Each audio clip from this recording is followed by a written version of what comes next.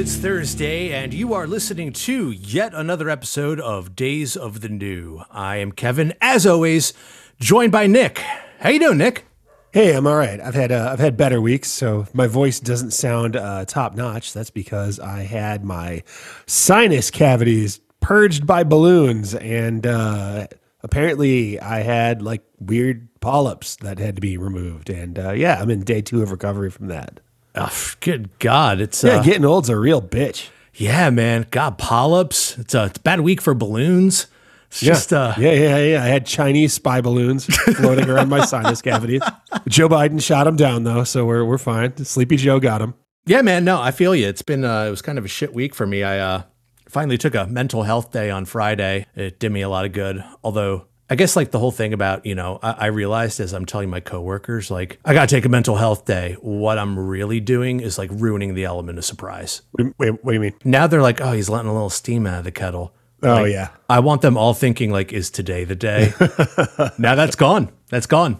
But I do feel better. Now I'm about to make us feel much, much worse. Nick, do you like movies? Yeah, naturally. As a human American, I do like film. Well, I've decided to dedicate the next hour of our audio medium to talk about the visual medium of film. Great. This went really good with our Linkin Park video episode. Maybe our least listened to show. That was a really bad idea. But I feel like we've learned from that. And just to help kind of shepherd us through this, we are once again joined by resident cinephile and friend of the show, Mogan Brown. Mogan, welcome back. Hey guys. What's up, man? Yeah, how you been? Been all right. Done some stuff since we last chatted. Toured with some bands and also been not working. So yeah, been all right. Excellent. So Kevin, I must say, I have not had a drop of alcohol in 3 days, which is, probably a multi-year record. So I did watch this movie sober. I have been sober since I watched this movie. And I feel like I need a drink. Oh God! Are you allowed to? Doctor's orders? Can you have a little tipple? I think I'm clear today, but it's a little early, so I'm just gonna. I might just ride this out for a little while longer. We'll see. Oh God bless you, man! I have a kombucha. There's like a tiny bit of alcohol in this, right? Let's see how many kombuchas it'll take to get you through this. Okay, so.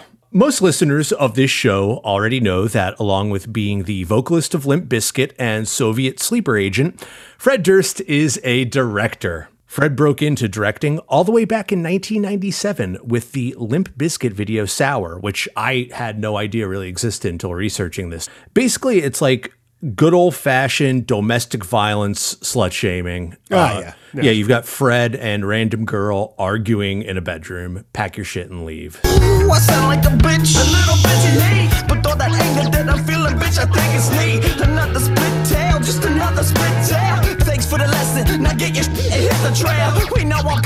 And I think Tony Hawk is this gardener. Yeah, it opens with this weird ass gardener who gets like a whole introduction scene, and at the very end of it, he turns on the sprinklers. This woman's trying to leave, and Fred and the gang and the gardener like, got that bitch. Like all she's trying to do is get out of there. That was his first try at cinema. You're very kind with that statement. So from that first video, Fred went all in. He directed videos for the whole gang. To name a few, he did Korn's Falling Away From Me. He did Stain's It's Been a While. And every Limp Bizkit video. He's done them all. That's a quick way to get double paid.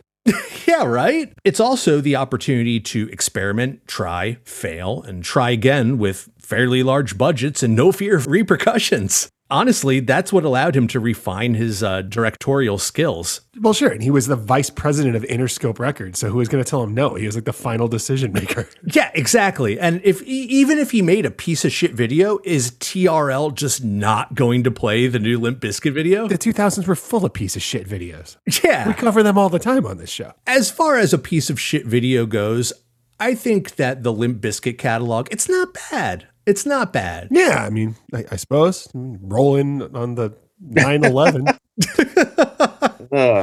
Yeah, okay, so that one didn't age well. Basically, what I'm saying is that to his credit, he is good at the format. He knows how to bring across the personalities of the individual musicians, and some of the videos are funny and others are dark and brooding, but He has range and he has an eye for detail. Now, that's the bread of this compliment sandwich, because he also did the video for the cover of The Who's Behind Blue Eyes, where he makes out with Halle Berry, and she deserves an Oscar and a herpes test for that performance. Do you remember that one?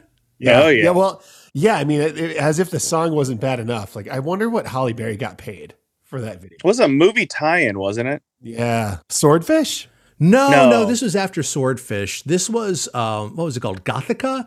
Or, Yeah. it was. Nothing says gothic like The Who. And Limp Bizkit. Fred would get his break directing feature-length films in 2007 with the film The Education of Charlie Banks.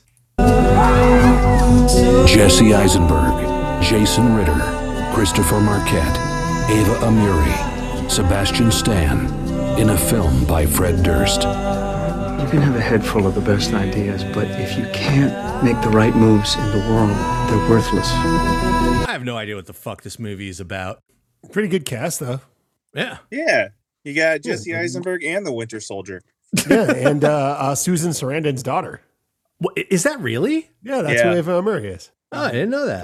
Kind of a babe at that time. So it won Tribeca Film Festival's Best New Narrative, and it got a limited theatrical release where it grossed $15,000 against a $5 million budget. God, it must be nice to be rich. Oh, yeah.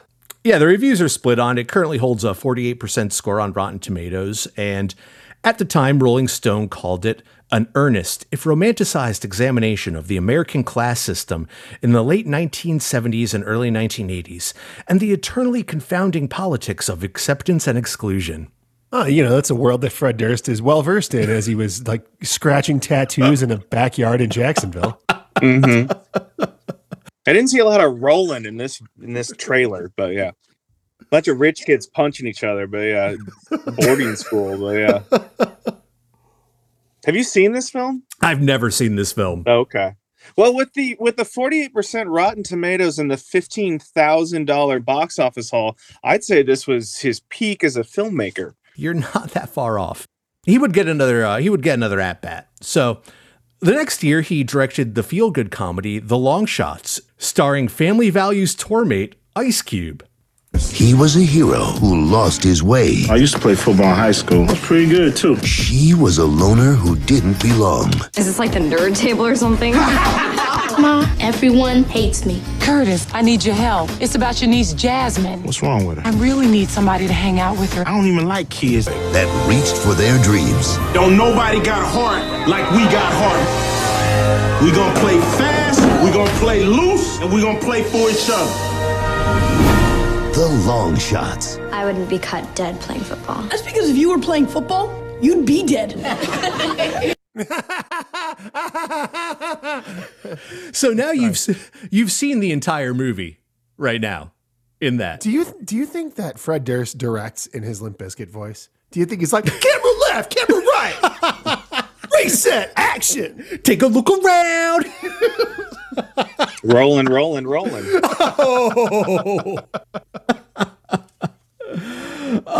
So on Rotten Tomatoes, The Long Shots actually has a 61% approval rating. Oh, look at that. Yeah. But on the critics side, it has about the same as The Education of Charlie Banks. This too was a box office flop, grossing $11.8 million against a $23 million budget. Oof. I can't believe it pulled in that much money, to be honest. Yeah. I mean, that barely probably covered Ice Cube's paycheck. I mean, it's Mighty Ducks about football. I mean, Yeah. It's Air Bud about people. Yeah. Now 0 for 2, this would be the last we'd hear from Fred Durst, Hollywood director, for the next 11 years. Until 2019, when Durst would reemerge, not only as a director, but the writer of The Fanatic, starring John Travolta.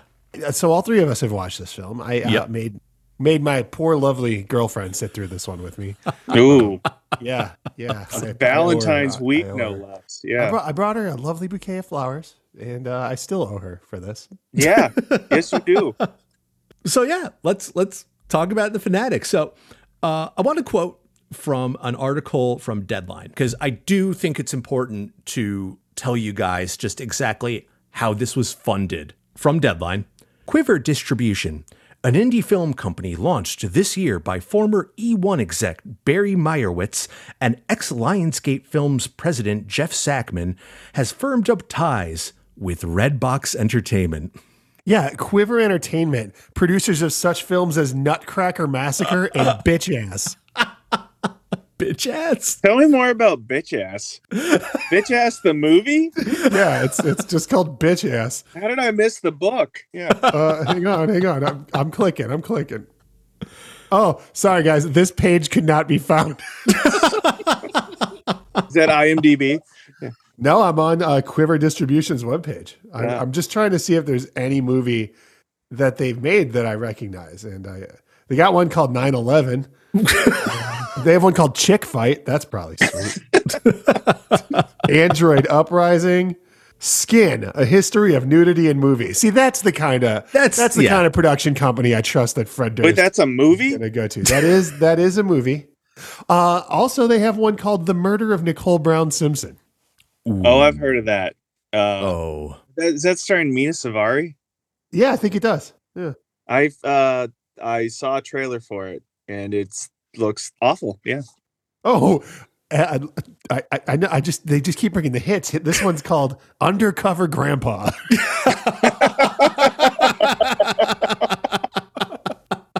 Are these real movies or posters in the back of like Adam Sandler movies? Like, yeah, I'm not making this up. No, anybody that wants can just head right over to quiverdistribution.com. There's easily a dozen more I could have called out, but yeah, they also have a movie called Mighty Aphrodite, which I feel like was like an Academy Award-winning film from like 20 years ago that I'm guessing they just remade on a shoestring budget. Going back to this Deadline article, the strategic partnership is rooted in the releases of The Fanatic, starring John Travolta, and Running with the Devil with Nicolas Cage.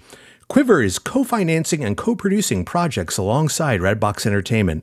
The focus will be on talent-driven projects that appeal to Redbox customers with an affinity for action, comedy, and suspense/thriller titles. Such as Bitch Ass. Bitch Ass! Movies directed at people who are still renting physical discs out of the vending machine at a Walgreens, right? That's what Redbox is, right? I mean, their target audience is the people that go, there ain't even nothing good on Netflix anymore. Their target audience is me, drunk at a 7-Eleven, going, oh shit, Transformers, hitting that, and then waking up in the bar going, Transmorphers? What the fuck is this? Snakes on a train? Yeah. But, and I mean, it's never a good sign if your business plan in 2020 hinges on the success of John Travolta and Nick Cage. There, but for the grace of God, they go. Mm-hmm. So, as I mentioned, this particular project was written by Durst. It was a long time in the making. So, in an interview with John Travolta, Travolta says, about 15 years ago, Fred had wanted to meet me to explore movies and the possibility of film. It took 15 years, but he found a subject matter, says Travolta. We met up in a bathhouse in Van Nuys.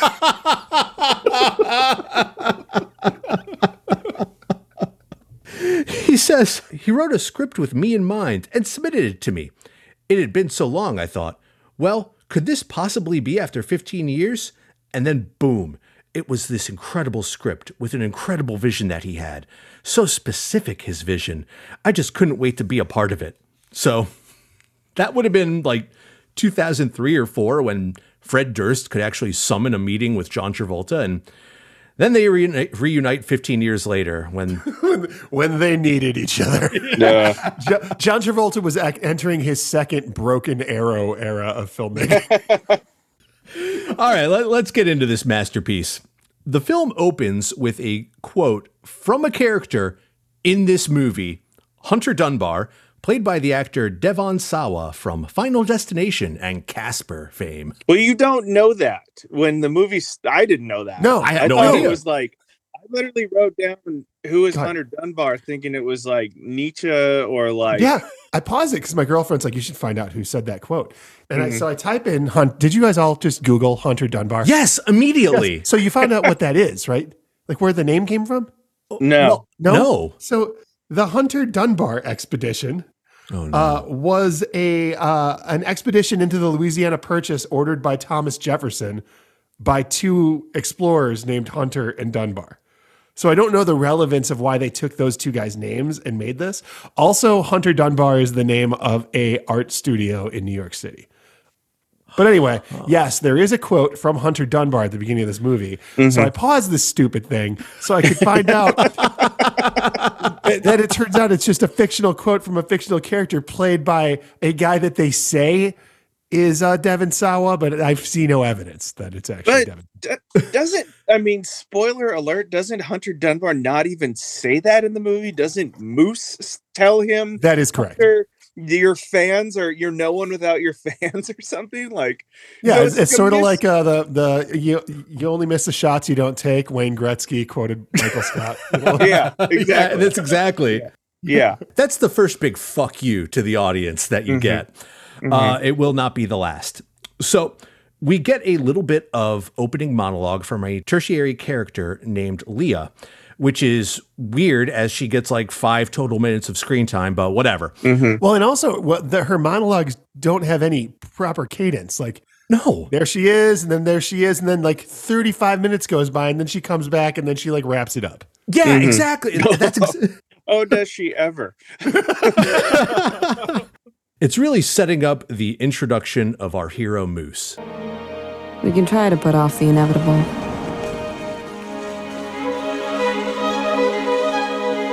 But everything breaks down eventually.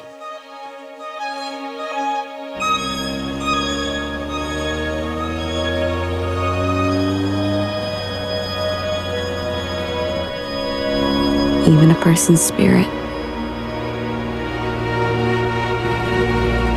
But Moose, he's unbreakable. I love how the score and just the cinematic overtones make it sound like we're about to enter like a movie about the Holocaust. Instead, Kevin, why don't you tell him what this movie really is about? Okay, so the fanatic tells the story of a man named Moose, played by Travolta, or as I like to call him, my main motherfucker called Moose Man. Throwback to the body count episode. There you go. When you told me we were covering a movie called The Fanatic, I thought we were covering the classic Robert De Niro, Wesley Snipes film, The Fan. Directed by Tony Scott. Yeah. Yeah. And, similar films. Similar films. Yeah. So right out the gate, there's 2 important things to know about Moose. He is an avid collector of B-movie horror ephemera, and he's on the spectrum. That's a nice way of putting it. Well, how would you describe the characterization of Moose, gang? Moose looks like a man who has 1 or 2 loose turds rolling around in his underpants at all times. I describe him as a mean characterization of people with emotional disabilities, but yeah, it's not good. No. Yeah, I think the first note I wrote was riding the bus with my sister. Have you ever heard of this film? No. It's a made-for-TV movie from, I think, the early 2000s where Rosie O'Donnell plays a developmentally disabled woman who rides the bus, but literally plays it like someone making fun of a child.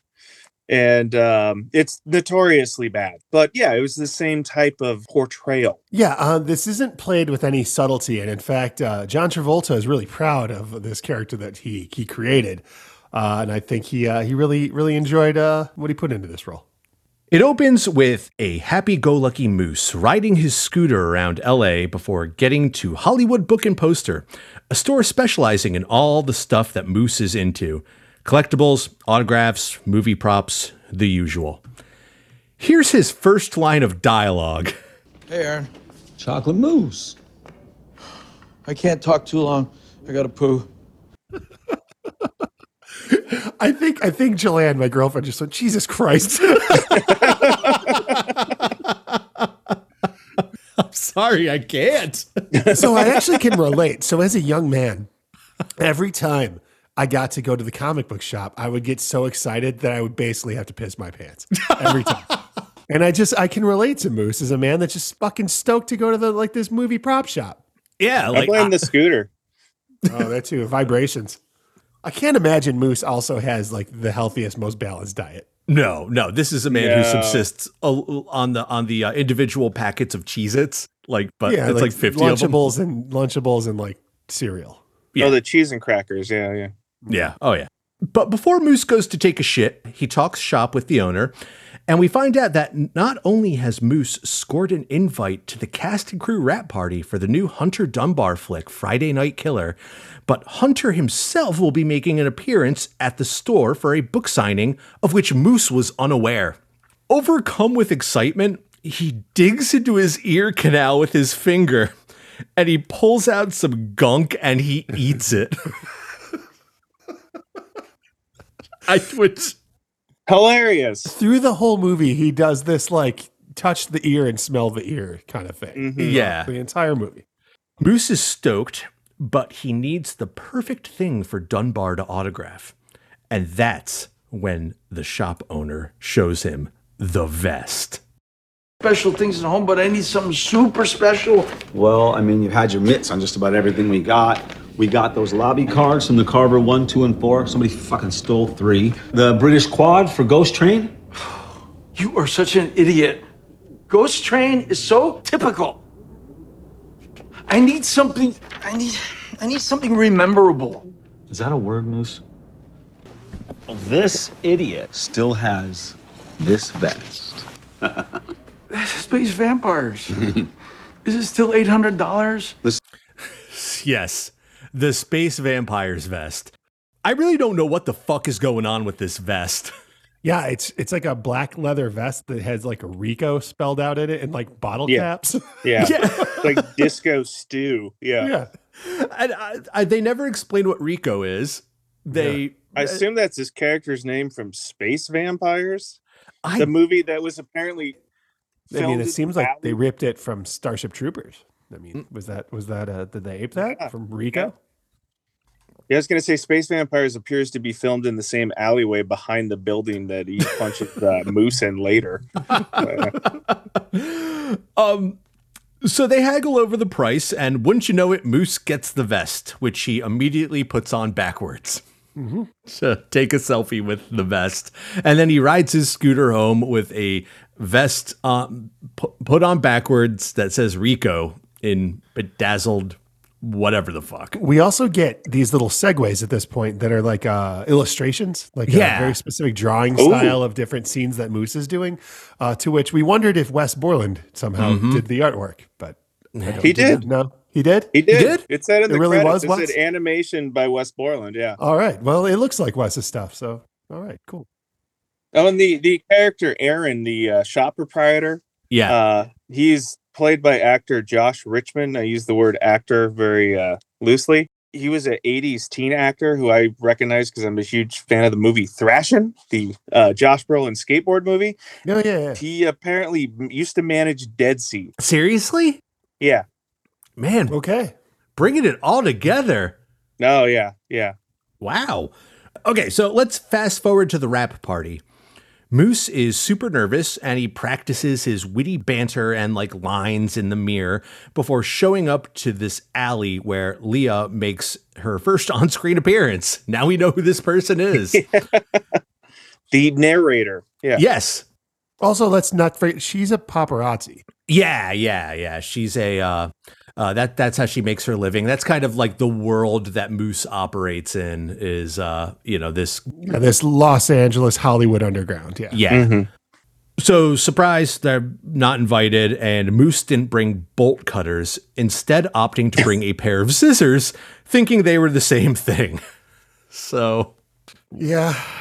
We get oh no, Moose. Oh, Moose. You big lovable galoot. Mm-hmm. So over the fence, Moose goes solo, and now he is in. And it's about as uncomfortable as you can imagine with Moose being Moose. He walks up to the bartender and asks for a strawberry milkshake. And, Mogan is not amused. No. It's like a movie for 8-year-olds. Like, yeah. So, the security finds him. They throw his ass out. And the following day, Leah shows up angry about how Moose conducted himself, but they patch things up and life goes on. Right, I love angry that he acted inappropriately after she helped him break into an event that neither one of them was invited to. Yes, like you made me look bad after I chucked you over the fence. Well, yeah. Is she housing him? No. He has a baller apartment. He does. Okay. I thought there was some sort of connection where he was living in her home. No, because she knocks on the door to get into his place. Okay. And yeah, let's talk about Moose's apartment for a minute. Yeah, so Moose lives in just like a sweet loft apartment, just laden with like movie artifacts and posters. He's got a fucking popcorn machine in there. Yeah. Mm-hmm. It's amazing. Like LED lights all over the place. Yeah, an LA rent. It's like, it's amazing. It's amazingly it's all outfitted. brick. Yeah. Right near a stucco ceiling in sight. Yeah.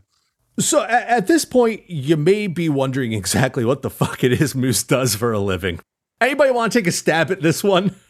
Well, yeah, he stands outside of a man's Chinese theater, dressed like an English Bobby. Bobby. A Victorian era police officer. Putting a mustache over his beard. Yeah. Yeah, and tries to take pictures with tourists for tips. That's how Moose affords his apartment. Apparently they do. Yeah. Here's a scene of Moose getting into character. Oh no, god damn it. Poppycock. Hello, welcome to Hollywood. Welcome to Hollywood, where crimes are made of. Place where dreams are made of. Where dreams are made. Yeah. So, fuck you, John Travolta. Fuck you, Fred Durst. Yeah, so not only that, but on the strip, there are bully pickpockets. Like, there's this guy who only owns 2 tank tops. he's like a street magician, but he's not even that because he just shoves a nail through his nose and starts bleeding everywhere. Yeah, and then he's got like a lackey that picks everybody's pocket while he's bleeding. After a few hours of that, it's off to the book signing, and Moose gets the VIP treatment by being escorted to the middle of the line. Yeah. No, he just cuts in front of a bunch of people with just close enough to be cut off before he gets. Exactly. So just as he's next in line with his book and his Rico vest, this happens. Excuse me, Mr. Dunbar? Yeah. There's a woman named Brenda out back. She says she needs to speak to you. Says it's important. I don't know. Okay.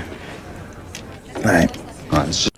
So yeah, Brenda fucks everything up, and he leaves before signing any of Moose's stuff. His ex-wife's making him watch his kid. Yeah.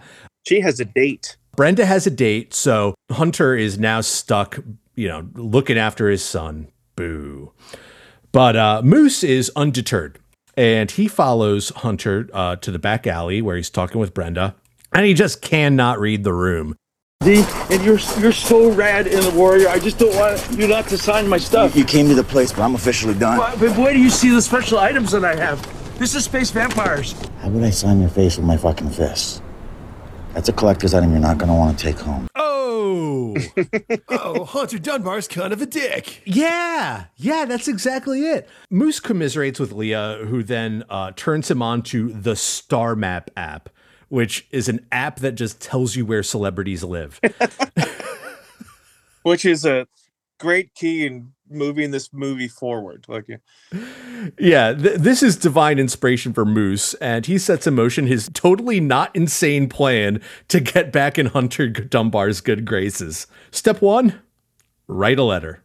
In all your movies, I love them, but I waited in line for over an hour to meet you, and you didn't even take the time to give me one autograph. Dear Slim, you still ain't called a roll. I hope you have a chance. I ain't mad. I just think it's stuff you don't answer fans.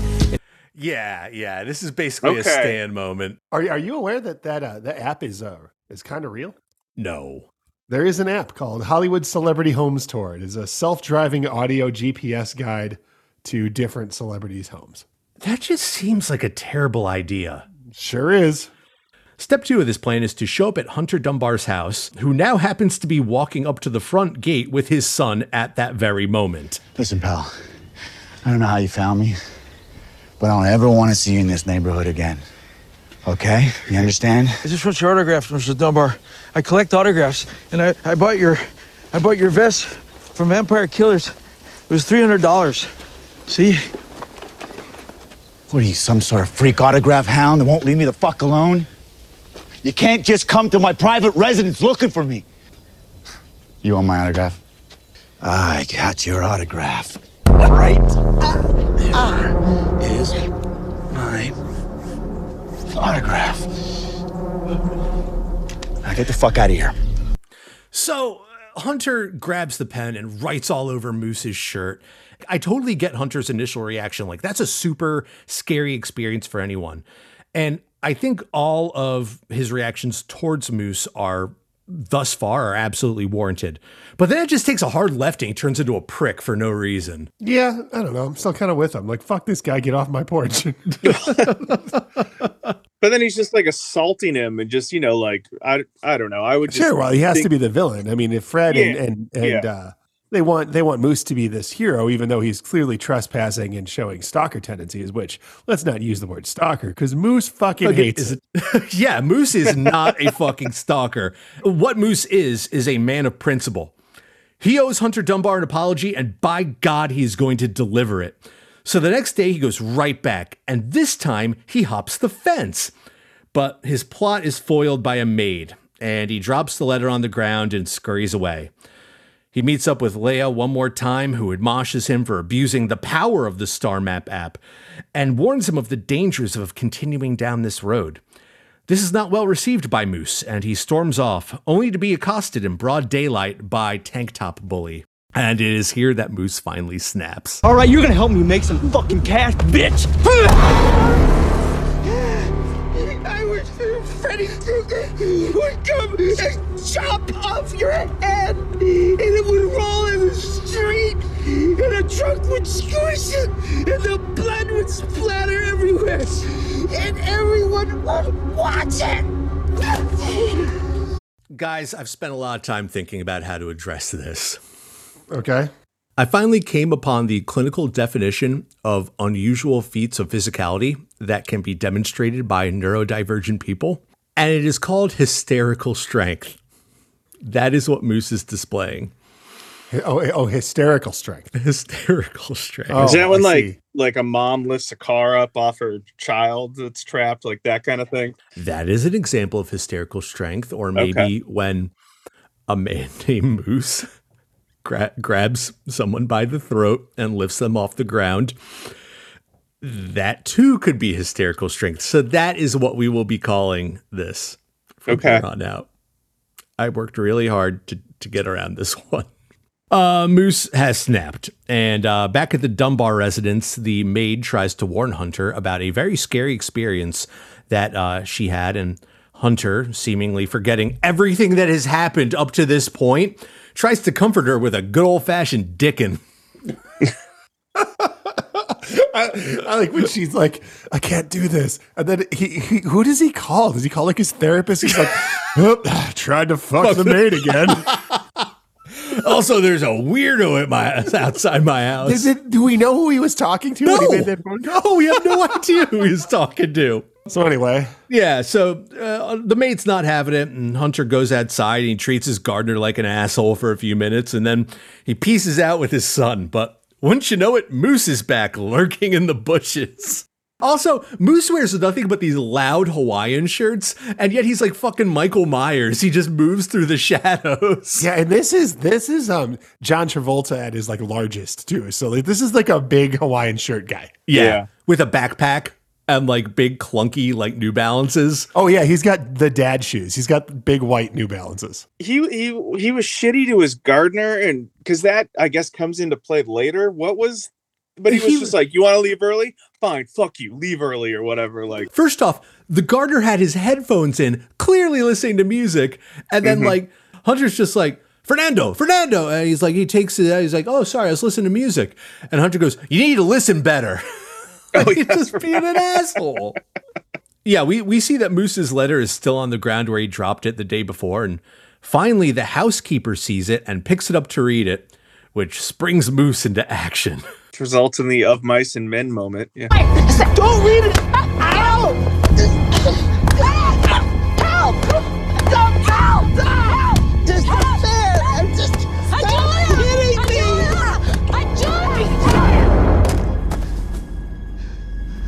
Oh my gosh. Oh my gosh. Are you okay? I'm sorry. I'm so sorry. That's a nosebleed. That's bad. That's bad. I had a nosebleed. It wasn't fun. But you fix it. You take paper towels and you put it up your nose like... Yeah, so now Moose has a body count. Okay, so first off, when he's like, stop hitting me, and you hear all those like punching sound effects, she's hitting him with a handkerchief. So I'm not sure how those striking sounds come. But anyway, then he go off and like double closed fist smashes her in the face. She falls back against like a bird bath, and she's dead. Yeah. And so blood's coming out of her nose, and then you heard Moose's... it's a nosebleed. Eulogy there. Mm-hmm. So after killing this woman, Moose heads into Hunter's house where he helps himself to some food. He reads a script on the shitter. He smells the teeth. Yeah, he smells the toothbrush, and then he uses the toothbrush, and then he watches some home movies until Hunter arrives home. And this is where Moose has hysterical stealth because he he hides under the kid's bed and is completely quiet until Hunter is later on knocked the fuck out on sleeping pills and booze in his easy chair. Oh, and not only booze, it's 3 generic cans that just say IPA. Oh, that's right. Yeah. So Moose naturally, fresh off a murder and hiding under a bed, he does what anyone would do, and he takes some selfies with an unconscious Hunter. And then he falls asleep in the chair beside him until the next morning when he sneaks out. So fast forward to the next scene, and we get Hunter and his son in the car when this exchange happens. Oh, the best part of the movie. You okay with some music? You like a little Limp Biscuit? Sure. You like a little biscuit? Yeah. Yeah? Nice and loud? I used to listen to this back in the day. This is hot. Oh my God, that is nice. That is nice. Here we go, baby. Yeah. Have we determined if that's a real Limp Bizkit song? It is. It is. Okay. That song is called The Truth off of the Limp Bizkit album, The Unquestionable Truth Part 1, a.k.a. the album that doesn't have Wes Borland on it. Ah, perfect. Yeah, all right. Yeah. Did you see who the songwriting credit was to? No. It says written by Limp Bizkit and Sammy Siegler. Hardcore legend Sammy Siegler played in Youth of Today, played in Glassjaw, played in Rival Schools, and played very briefly in Limp Bizkit. All right. Wow. Yeah. During this era of Limp Bizkit. Yeah. I once heard him on a podcast say that he got the offer from Fred Durst by saying, "So you want to be in the LB?"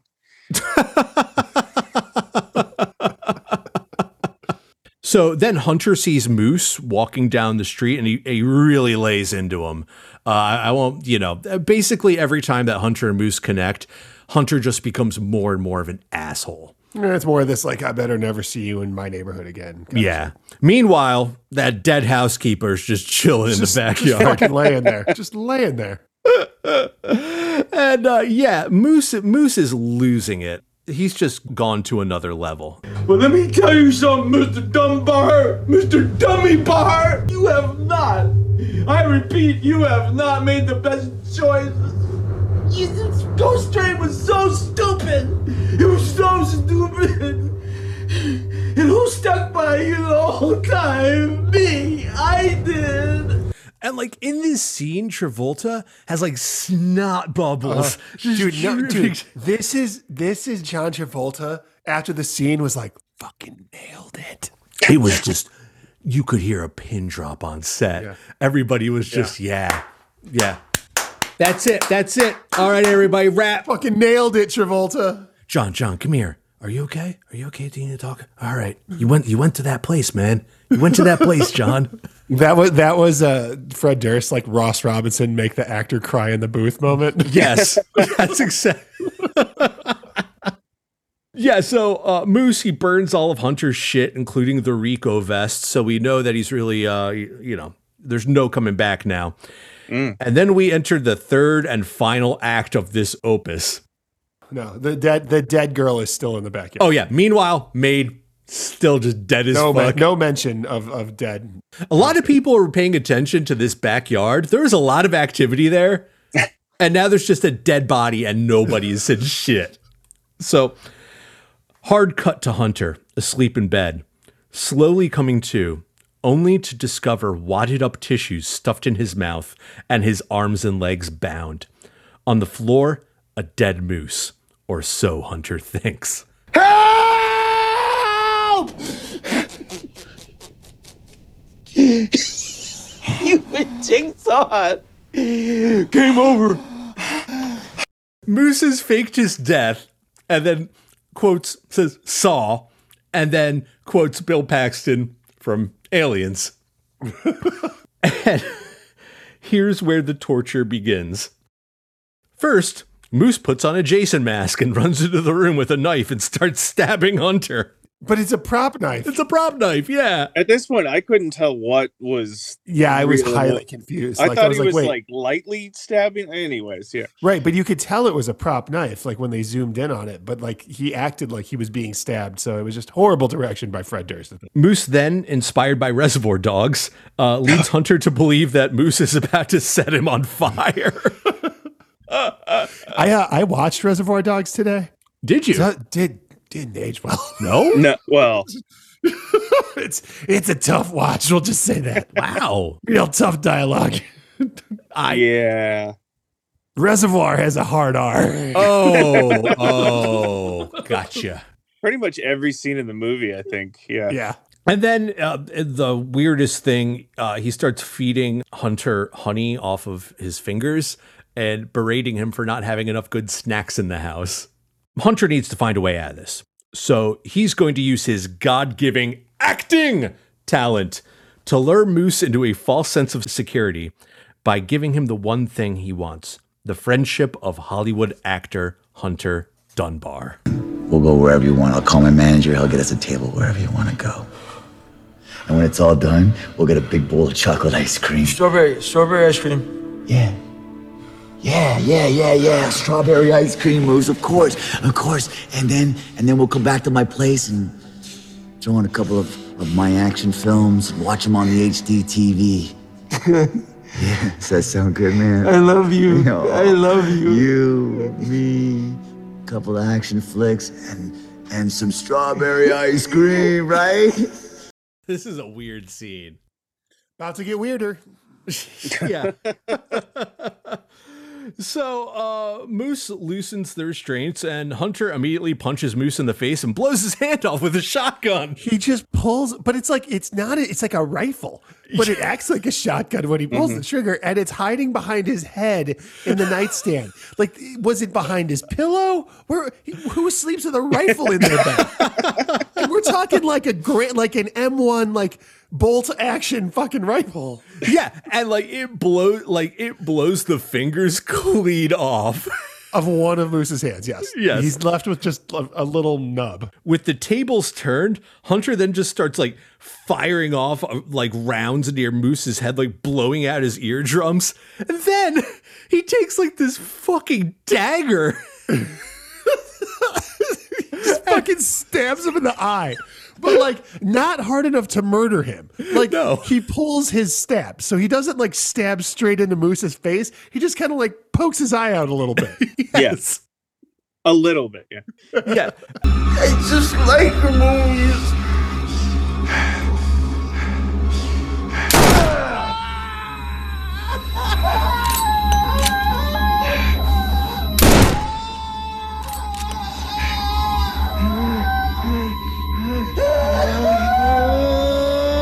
So this act of like profound violence and Moose's pathetic wailing, it brings Hunter back to reality, and he's shaken to the core by his actions. So he wraps up Moose's hand and he just sends him on his merry way. He just opens the door and is like, out you go, buddy. So the whole film wraps up with a badly wounded Moose just stumbling down Hollywood Boulevard before being found by Leia. Like, who knows what? Randomly. Also, we forgot the part where she accosted him earlier because he would those pictures that he took with Hunter in Hunter's house, he apparently posted on his social media. Oh, so yeah. Leia's like, bro, you put this on your social. And he's like, well, now your ass is blocked. Meanwhile, the police finally arrive at Hunter's and find the housekeeper. And with them is the gardener who just nods knowingly and points at him and goes, that's him. We don't know where the gardener went, when the gardener found this body. If he found this body, did he not hear all of the commotion inside? The gunshots? Yeah. So Hunter walks out the door covered in Moose's blood, and the cops just take him into custody for the murder of the maid, who has very little blood on her body. Yeah. No, and is like several days old. Like, Yeah. And like, ultimately, like Moose gets away and Hunter has to pay the price, except that would literally never happen. Like, you have DNA, home security cameras, street cameras, or maybe just like the fact that Moose has to go to the hospital. Right. Yeah. Meanwhile, the real end of the story is that Hunter Dunbar is released, absolved of all crimes, and Moose ends bludgeoned to death over a pudding cup. I can't. Does the movie end with the narration of Leia saying, like, don't worry about Moose? Like, he may have lost his hand in his eye, but to him, it's just a badge of honor. Yeah. And then this goes to black, and it goes, John Travolta is Moose. And he's still, meanwhile, being like, oh, we're on the Walk of Fame. Oh, Louise Fletcher has a star here. She's a bad nurse. That was the nurse in Wonderful the Cuckoo's Nest. Like, yeah. Who I Googled does not have a star on the Hollywood Walk of Fame. But anyway.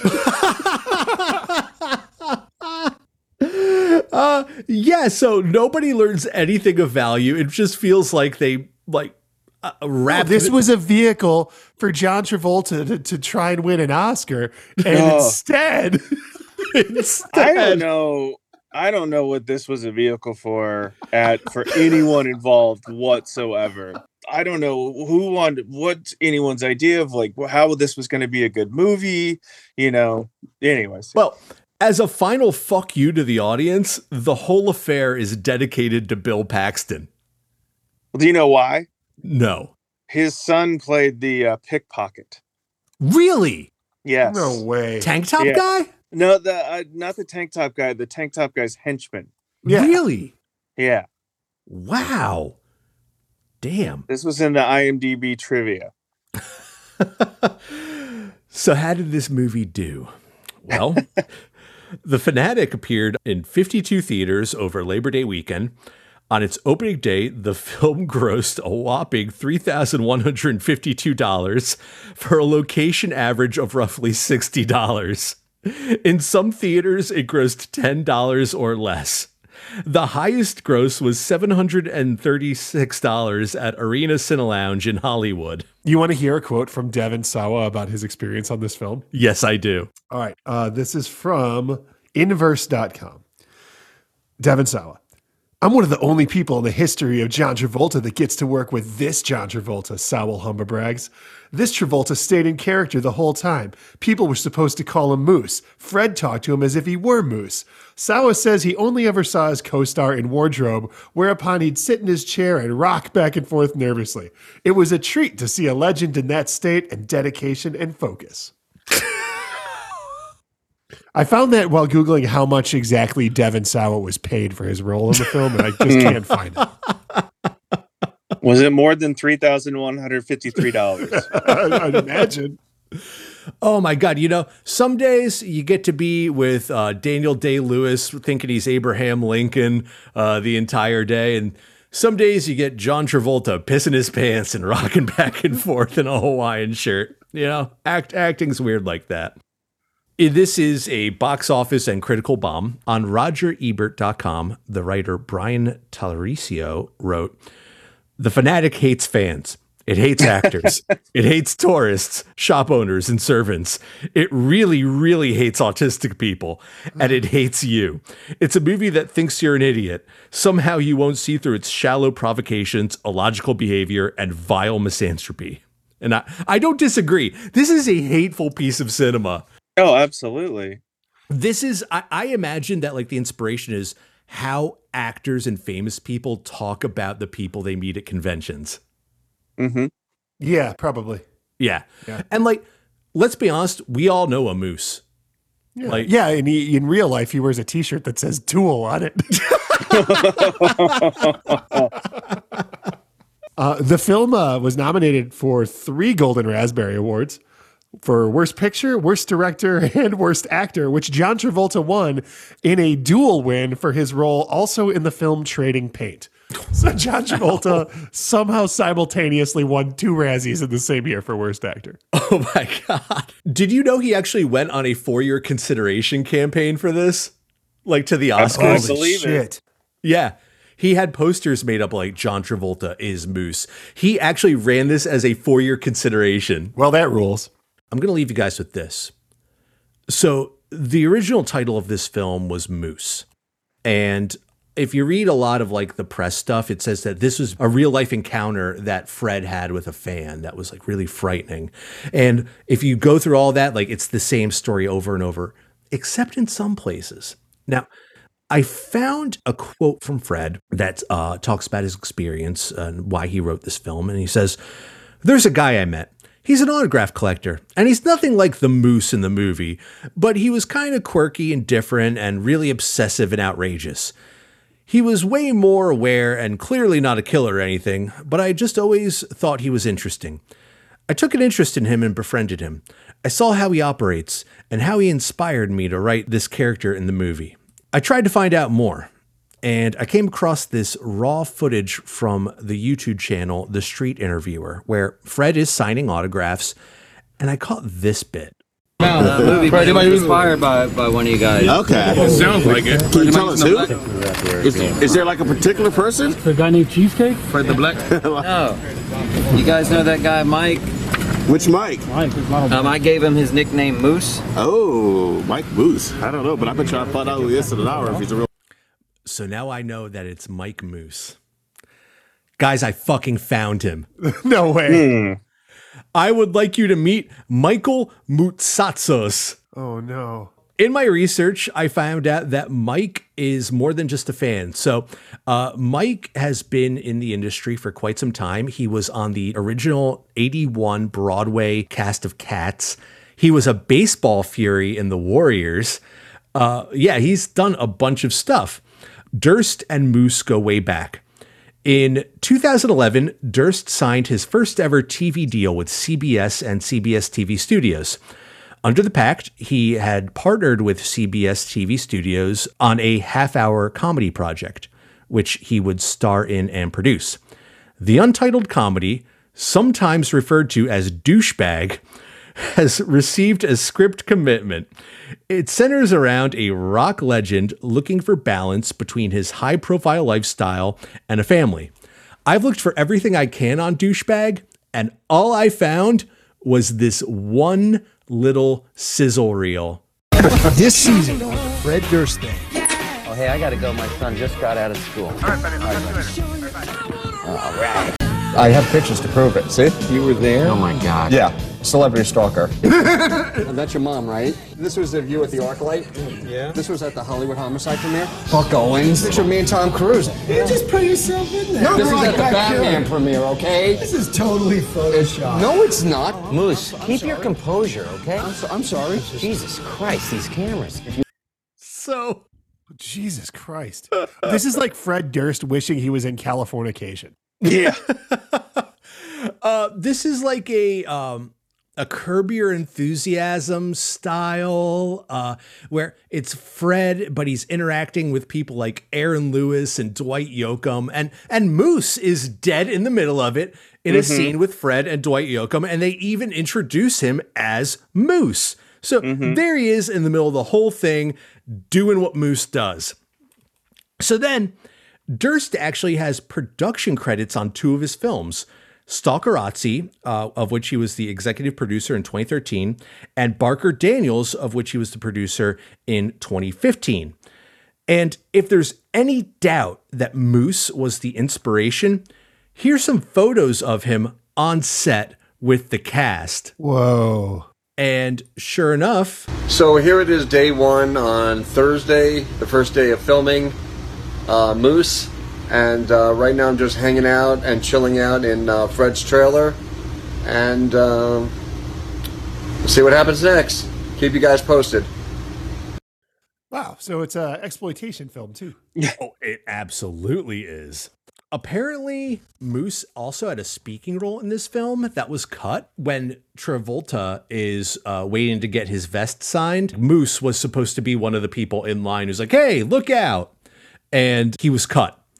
And scanning the credits and everything else tied to this movie, there's not one actual reference to Michael Mousatzas, of Moose himself.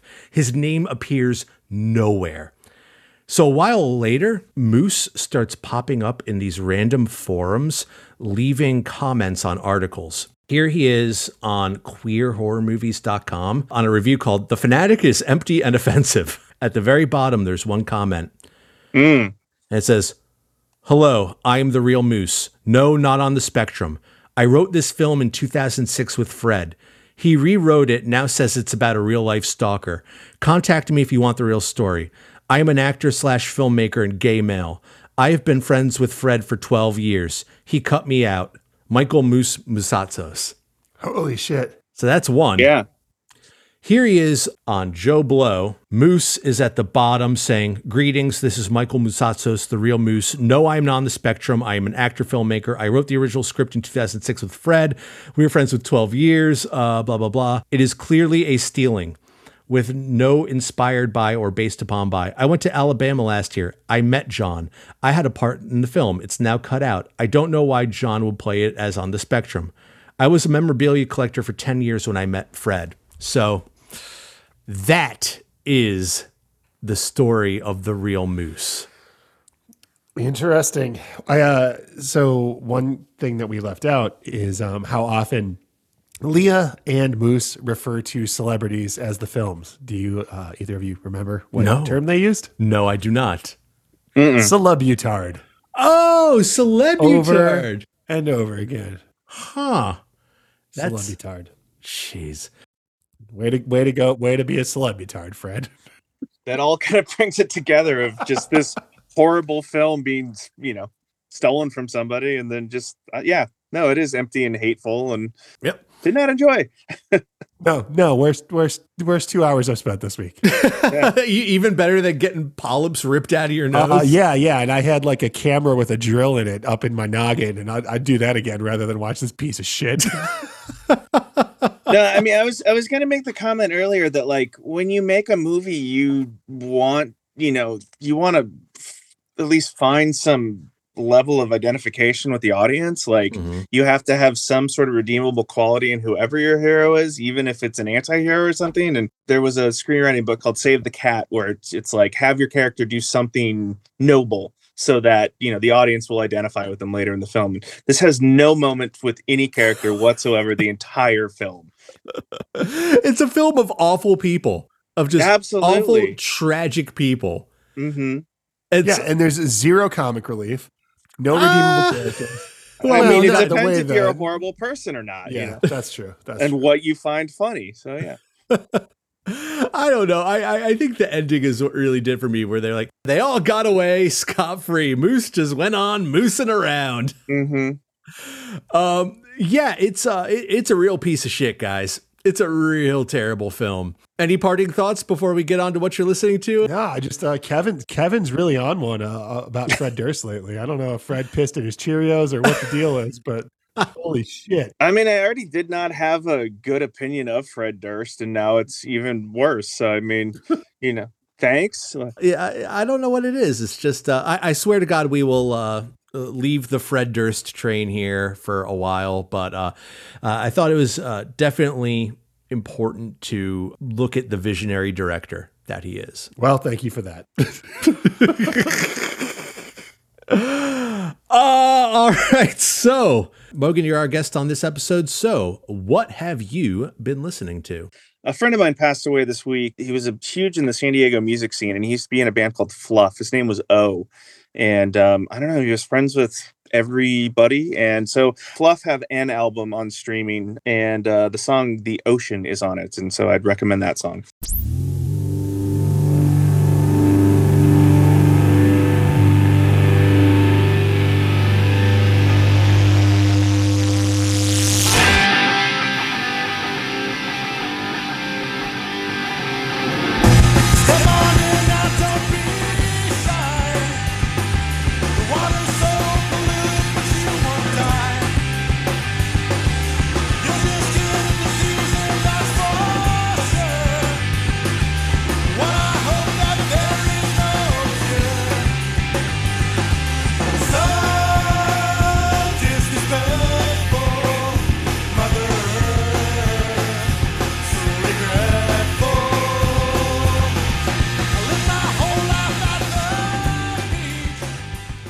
All right, that was The Ocean by Fluff, and rest in peace, O. All right, Nick, what you got? I can make a music recommendation, but I'll just save it for the next show. I like a lot of people. I'm like pretty infatuated right now with the HBO show The Last of Us. So it is based on the video game, and it is kind of a zombie show. But for those of you that are like not into video games and not into zombie shows, like the overarching theme of The Last of Us is love and relationships, and how love changes different decisions that people make, and what people are willing to do for those that they love and because of those that they love. And I think it's like the greatest television I've seen probably since Breaking Bad. But it's uncomparable to that. It's its own thing. I would encourage you to take a spin around and at least get through the third episode. If you watch the third episode and you hate it, go ahead and send me a message, because I would know why, I suppose. Yeah, I know exactly the episode. There's only one reason. Yeah. Check it out. And also, it was a pretty sweet video game, and it has a killer score. But it is just like a Spanish kind of instrumental acoustic guitar kind of haunting soundtrack. That's pretty sweet. But anyway, go watch The Last of Us. Awesome. What I've been listening to lately kind of piggybacks off what you were saying, Nick. So recently on Game Pass, they released this video game, Far Cry 5. I've never played any of the Far Cry series, but I got into this, and it speaks to a lot of the things I'm into, which is mainly killing religious extremists. No, it takes place in this beautiful Montana background where this cult called Eden's Gate has taken over the town, and they've got this whole doomsday prophecy, and you go on all these missions and stuff. But the cult also has their own music, and it slaps. It's so good. So I looked into who did all the scoring and songwriting for this, and it's this guy, Dan Romer, who had done the score for the show Maniac, if you remember that, with Jonah Hill, and I absolutely loved that score. So they released all of the songs that they had done for Far Cry. I am going to play for you The World Is Gonna End Tonight by the Hope County Choir off of the video game Far Cry 5.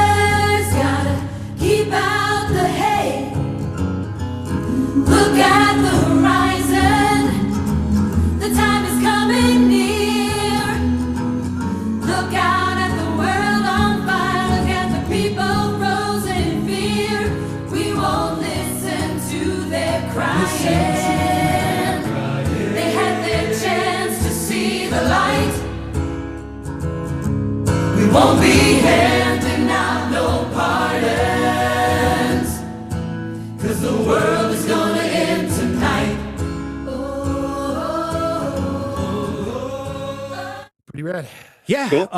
All right. So, Mogan, do you have any pluggables? Do you have anything? Any parting words? Any thoughts here? Fred Durst sucks. I don't know. Yep. All right. Thank you as always for joining us. Nick, where can they find us? We are on Instagram at days_of_. Nope, that's not it at that all. is not it.